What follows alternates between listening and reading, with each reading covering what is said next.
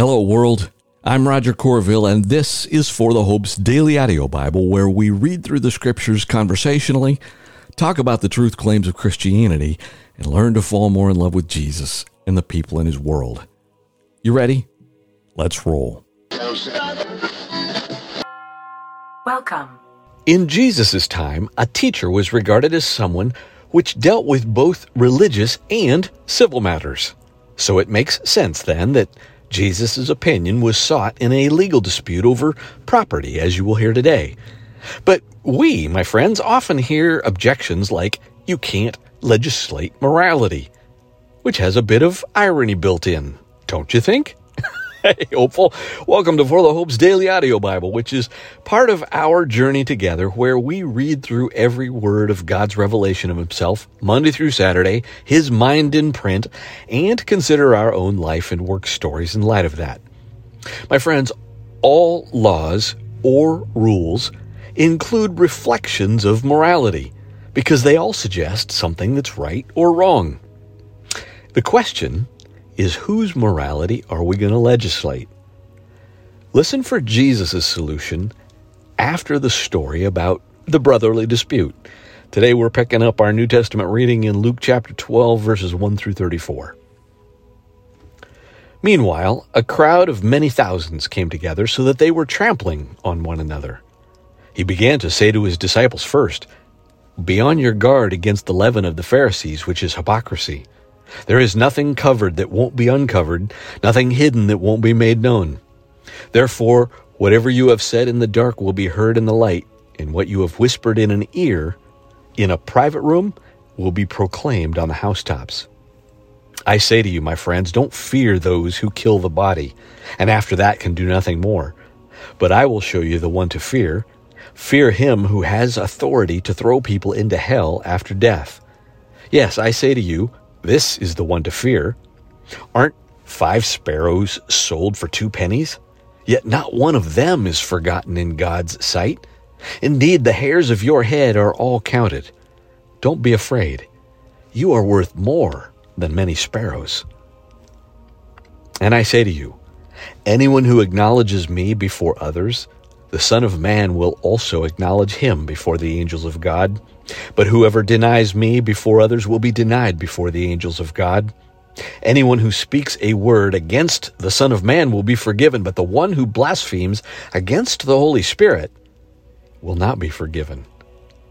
Whenever they bring you before the synagogues and rulers and authorities, don't worry about how you should defend yourselves or what you should say, for the Holy Spirit will teach you at that very hour what must be said."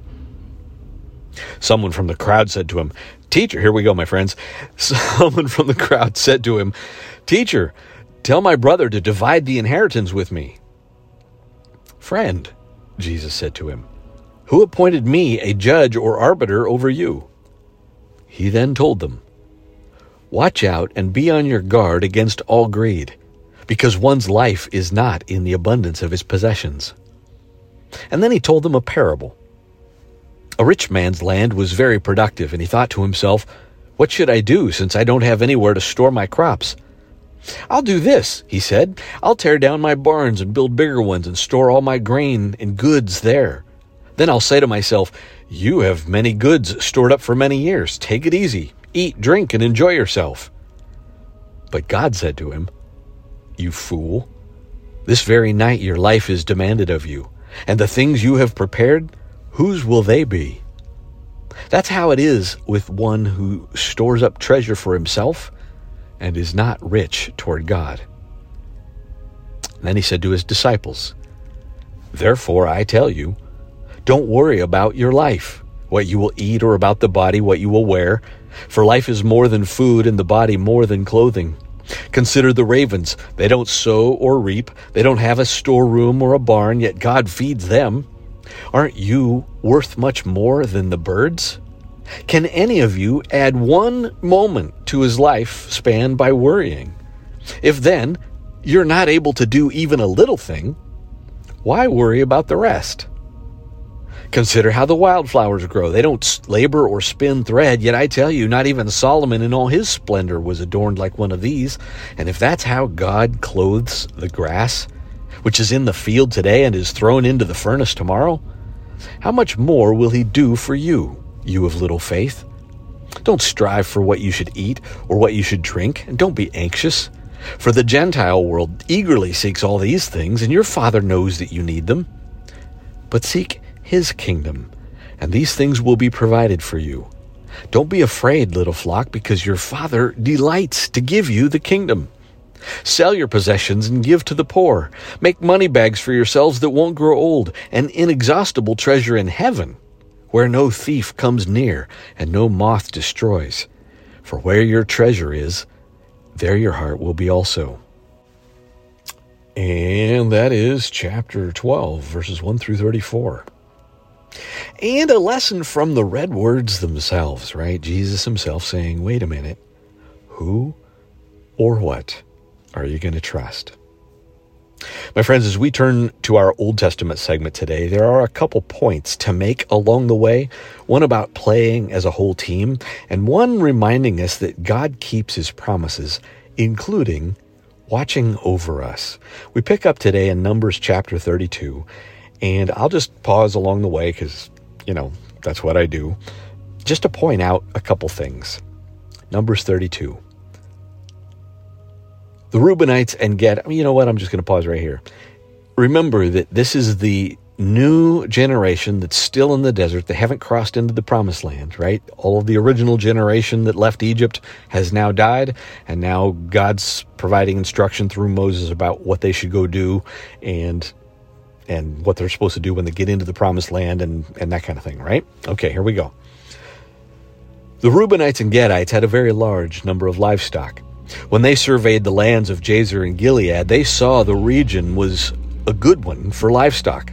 So the Gadites and Reubenites came to Moses, the priest Eleazar, and the leaders of the community and said, the territory of Ataroth, Dibon, Jazer, Nimrah, Heshbon, Elealeh, Sebam, Nebo, and Beon, which the Lord struck down before the community of Israel, is good land for livestock, and your servants own livestock. They said, if we have found favor with you, let this land be given to your servants as a possession. Don't make us cross the Jordan. But Moses asked the Gadites and the Reubenites, and here we go, my friends, this is an interesting point. Should your brothers go to war while you stay here?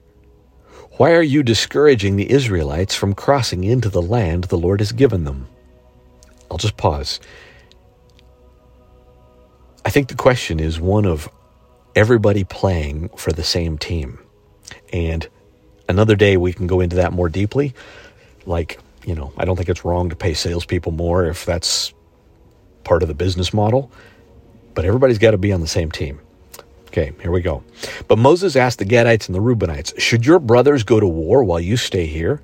Why are you discouraging the Israelites from crossing into the land the Lord has given them? That's what your ancestors did when I sent them from Kadesh Barnea to see the land. After they went up as far as the Eshcol Valley and saw the land, they discouraged the Israelites from entering the land the Lord had given them. So the Lord's anger burned that day, and he swore an oath, saying, because they did not remain loyal to me, none of the men 20 years old or more who came up from Egypt will see the land I swore to give Abraham, Isaac, and Jacob. None, except Caleb son of Jephunneh the Kenizzite and Joshua son of Nun, because they did remain loyal to the Lord. The Lord's anger burned against Israel, and he made them wander in the wilderness 40 years until the whole generation that had done what was evil in the Lord's sight was gone. And here you, a brood of sinners, stand in your ancestors' place, adding even more to the Lord's burning anger against Israel. If you turn back from following him, he will once again leave this people in the wilderness, and you will destroy all of them. And then they approached him and said, we want to build sheep pens here for our livestock and cities for our dependents, but we will arm ourselves and be ready to go ahead of the Israelites until we have brought them into the place. Meanwhile, our dependents will remain in the fortified cities because of the inhabitants of the land. We will not return to our homes until each of the Israelites has taken possession of his inheritance. Yet we will not have an inheritance with them across the Jordan and beyond, because our inheritance will be across the Jordan to the east. And Moses replied to them, if you do this, if you arm yourselves for battle before the Lord, and every one of your armed men crosses the Jordan before the Lord until he has driven out driven his enemies from his presence, and the land is subdued before the Lord, afterward you may return and be free from obligation to the Lord and to Israel. And this land will belong to you as a possession before the Lord. If you don't do this, you will certainly sin against the Lord. Be sure your sin will catch up with you. Build cities for your dependents and pens for your livestock, but do what you have promised." And the Gadites and Reubenites answered Moses, "Your servants will do just as the Lord commands. Our dependents, wives, livestock, and all our animals will remain here in the cities of Gilead, but your servants are equipped for war before the Lord and will go across to the battle as my Lord orders." So Moses gave orders about them to the priest Eleazar, Joshua son of Nun, and the family heads of the Israelites tribes. And Moses told them, "If the Gadites and Reubenites cross the Jordan with you, every man in battle formation before the Lord, and the land is subdued before you, you are to give them the land of Gilead as a possession. But if they don't go across with you in battle formation, they must accept land in Canaan with you." And the Gadites and Reubenites replied, "What the Lord has spoken to your servants is what we will do. We will cross over in battle formation before the Lord into the land of Canaan, but we will keep our hereditary possession across the Jordan." So Moses gave them, the Gadites, Reubenites, and half-tribe of Manasseh, son of Joseph, the kingdom of King Sihon of the Amorites, and the kingdom of Og of Bashan, the land including its cities with the territory surrounding them. And the Gadites rebuilt Dibon, Ataroth, Aror, Atroth Shaphan, Jazer, Jogbehah, Beth Nimrah, and Beth Haran as fortified cities, and built sheep pens. The Reubenites rebuilt Heshbon, Elealeh, Kiriathaim, and as well as Nebo, Baal-meon, whose names were changed, little parentheses right there, and Sibmah, and they gave names to the cities they rebuilt. The descendants of Machir, son of Manasseh, went to Gilead, captured it, and drove out the Amorites who were there. So Moses gave Gilead to the clan of Machir, son of Manasseh, and they settled in it. Jair, a descendant of Manasseh, went and captured their villages, which were renamed Jair's villages. Nobah went and captured Kenath with its surrounding villages and called it Nobah after his own name. Well, there's a crazy and original idea. And that is chapter 32. We are going to continue with chapter 33. Note here, one of the things that you see throughout the Bible, including particularly in the Old Testament, is God looking forward, like eschatologically, right? Looking ahead by reminding people of what was behind. As in, here is all the stuff that God has done for you. So, God keeps his promises, including keeping watch over us. Numbers chapter 33, and we probably won't read quite the whole thing. These were the stages of the Israelites' journey when they went out of the land of Egypt by their military divisions under the leadership of Moses and Aaron. At the Lord's command, Moses wrote down the starting points for the stages of their journey. These are the stages listed by their starting points. And my friends, as we do here, where we would visually skim because it repeats the same thing, I verbally abbreviate and just punctuate with the pieces that are original. So here we go, just so you know if you're new to the show. They traveled from Ramses in the first month on the 15th day of the month. On the day after the Passover, the Israelites went out defiantly in the sight of all of the Egyptians. Meanwhile, the Egyptians were burying every firstborn male the Lord had struck down among them, for the Lord had executed judgment against their gods. The Israelites traveled from Ramses and camped at Succoth.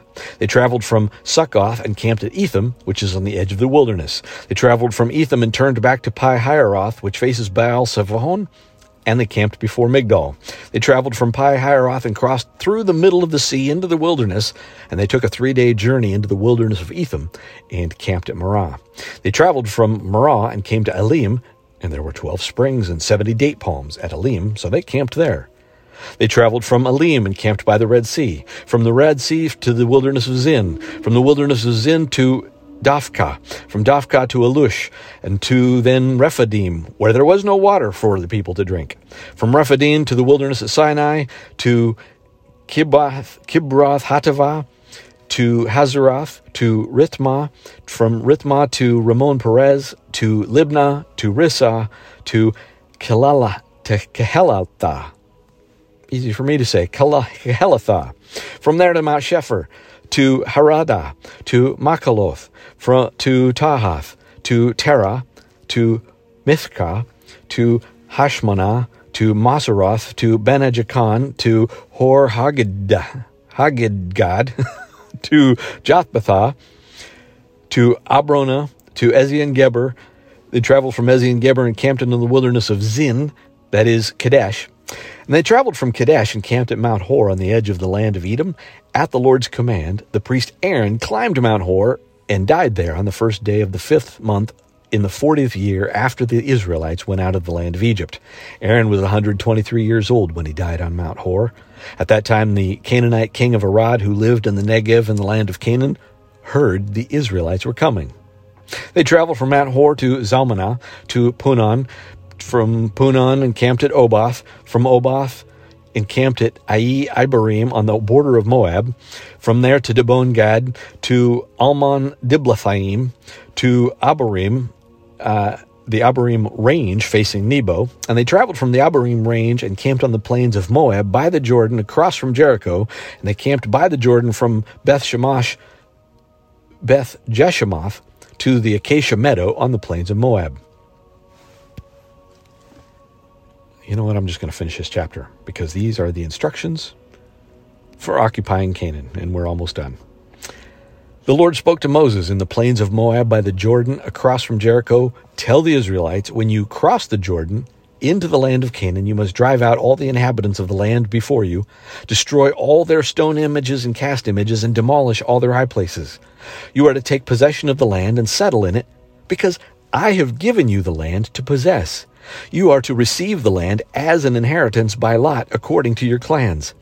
Increase the inheritance for a large clan and decrease it for a small one. Whatever place the lot indicates for someone will be his. You will receive an inheritance according to your ancestral tribes. But if you don't drive out the inhabitants of the land before you, those you allow to remain will become barbs for your eyes and thorns for your sides. They will harass you in the land where you live. And what I had planned to do with them, to them, I will do to you. And my friends, that gets us up through chapter 33. My friends, I hope you see that there are some lessons even for work there.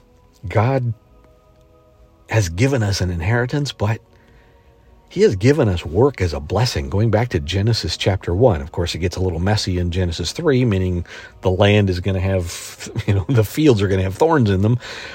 But it's useful to remember that work, whether you go to a day job or you're retired or whatever, work is a blessing given by the Lord. Lord God, I just pray that today you would just help us to see our work as a blessing given from you for our good and for our flourishing. And Lord, even all of the things that you promised us, you didn't promise us without us having agency and taking action on our own as well. And Lord, I just pray that we would just see that today as an offering to you. I love you, my friends. Amen. And by the way, if you like that theme, please catch the Always Be Ready segment today. I love you, my friends. Amen. Amen.